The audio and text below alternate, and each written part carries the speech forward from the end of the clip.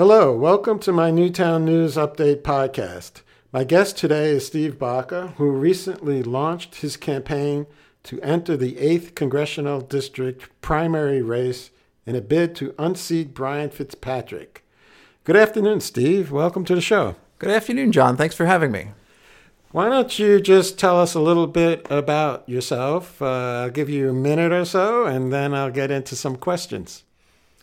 Well, from a Newtown perspective, my parents first moved to Newtown in 1996, and my family followed them 10 years ago. And we got involved with the Newtown Democrats, knocking on doors to help get Democrats elected ever since, starting with Barack Obama in 2008. And I've also been involved in environmental advocacy here, and I worked at Bucks County Community College as Director of Digital Marketing here in Newtown for 8 of the last 10 years.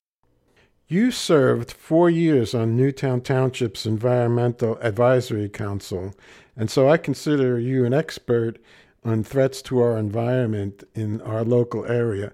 Can you talk a little bit about that? There are three big issues facing us in our area in terms of threats to our environment. Right now, the Delaware River Basin Commission is considering regulations that on the one hand would ban fracking, which is, drilling through the Marcellus Shale, but they drill by injecting millions of gallons of water with chemicals, which due to a federal law are allowed to remain secret and proprietary. So they inject chemicals mixed with water and use it as a drill to get at the gas. And it dumps all these chemicals into our aquifers, and it poisons water. And it's legal, unfortunately. It's being done elsewhere in Pennsylvania, and there's been a de facto ban on doing it in the Delaware River Basin for many years because there haven't been regulations. The Delaware River Basin Commission would have to have regulations, and they have not made any yet. But recently, they proposed them, and in this month, January 2018, they're having some hearings about them in a few locations here in Pennsylvania as well as elsewhere. The regulations, while they propose to ban the drilling part, they also propose to allow dumping of dirty frack wastewater in the basin, which will inevitably get into our drinking water. And they also allow the removal of water from the Delaware River. And I don't know if everyone's aware of this, but we get some of our drinking water here in Newtown, not only from the aquifers from the Newtown Artesian Water Company, but also some of it comes from the Philadelphia Water Authority, which gets its water from the Delaware River. We have a selfish reason to keep the Delaware River safe to drink, and we really don't want to be dumping frack wastewater anywhere that could get back to the Delaware River. And we also, the other thing that these proposed regulations allow for is a removal of water from the Delaware River to be used for fracking. And we don't want that either. We want a complete ban on all aspects of fracking in the Delaware River Basin. And so we in the EAC, the Environmental Advisory Council, recommended a resolution that had been proposed by the Delaware Riverkeeper Network that would recommend banning all aspects of fracking in the Delaware River Basin. And so first the EAC approved it, and then we persuaded the supervisors, which were then a Republican-dominated Board of Supervisors. They ended up passing it unanimously, which was a wonderful thing. Right. So even though Newtown has passed a resolution, I mean, that's not a law outlawing fracking in our area, but the issue is getting that water into our source of drinking water, which is of concern to local citizens. So they should be concerned about it as well, right? Yes, and many of us are going to be testifying at these hearings against the regulations which would allow for the dumping of the frack water and the removal of the clean water from the river. The other issue that Newtown was involved with was the Elkhorn incinerator. Can you give us a little background on that?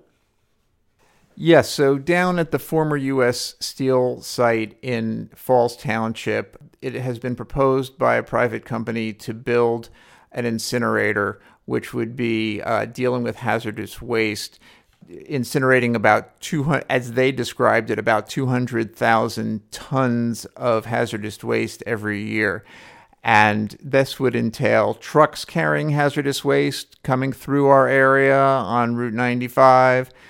They proudly say that their incinerator would get rid of 99.9% of the hazardous waste and only release 0.1% into the atmosphere. But what that means is that their best case scenario is they would be releasing 200 tons of carcinogens into the atmosphere every year. So again, we are all in the environmental community concerned about this. We're grateful that the Newtown supervisors also passed a resolution against permitting the Elcon incinerator to be built. And again, as with the fracking resolution, these are not binding, but they're showing the will of the people in Newtown because these things, the atmosphere doesn't know a border. And even though the thing is going to be built, if it's, God forbid, allowed to be built in Falls, the wind blows in all kinds of different directions, and we get our water from down there, and it's a danger to our health. Okay, thanks for that.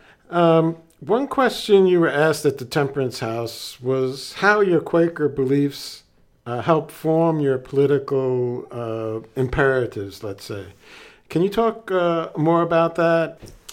The simplest way I can explain the sort of 30,000-foot view of Quakerism is we have what we call the SPICES, which are 6 testimonies that the acronym is the word SPICES. So it's simplicity, peace, integrity, community, equality, and stewardship. When we're talking about this question of sanctuary cities, the issue is currently in Bensalem, they're talking about deputizing local police officers to act on behalf of federal immigration agents. We need, in every town, we need everyone, whether they are citizens or immigrants, and whether they're documented immigrants or undocumented immigrants, everyone has to feel comfortable calling the police when laws are being broken, and everyone has to feel comfortable testifying and cooperating with the authorities. And so if people think that the local police officer might have them deported, even though they haven't done anything, they haven't committed a crime other than being here without documentation, then people without documentation might not want to report a crime. And this is just seen as a detriment to law enforcement. And that's why Philadelphia has declared itself a sanctuary city. What Philadelphia has decided is that their local law enforcement is what their local police officers should be dedicated to. And the federal government can do its job in terms of dealing with immigration issues.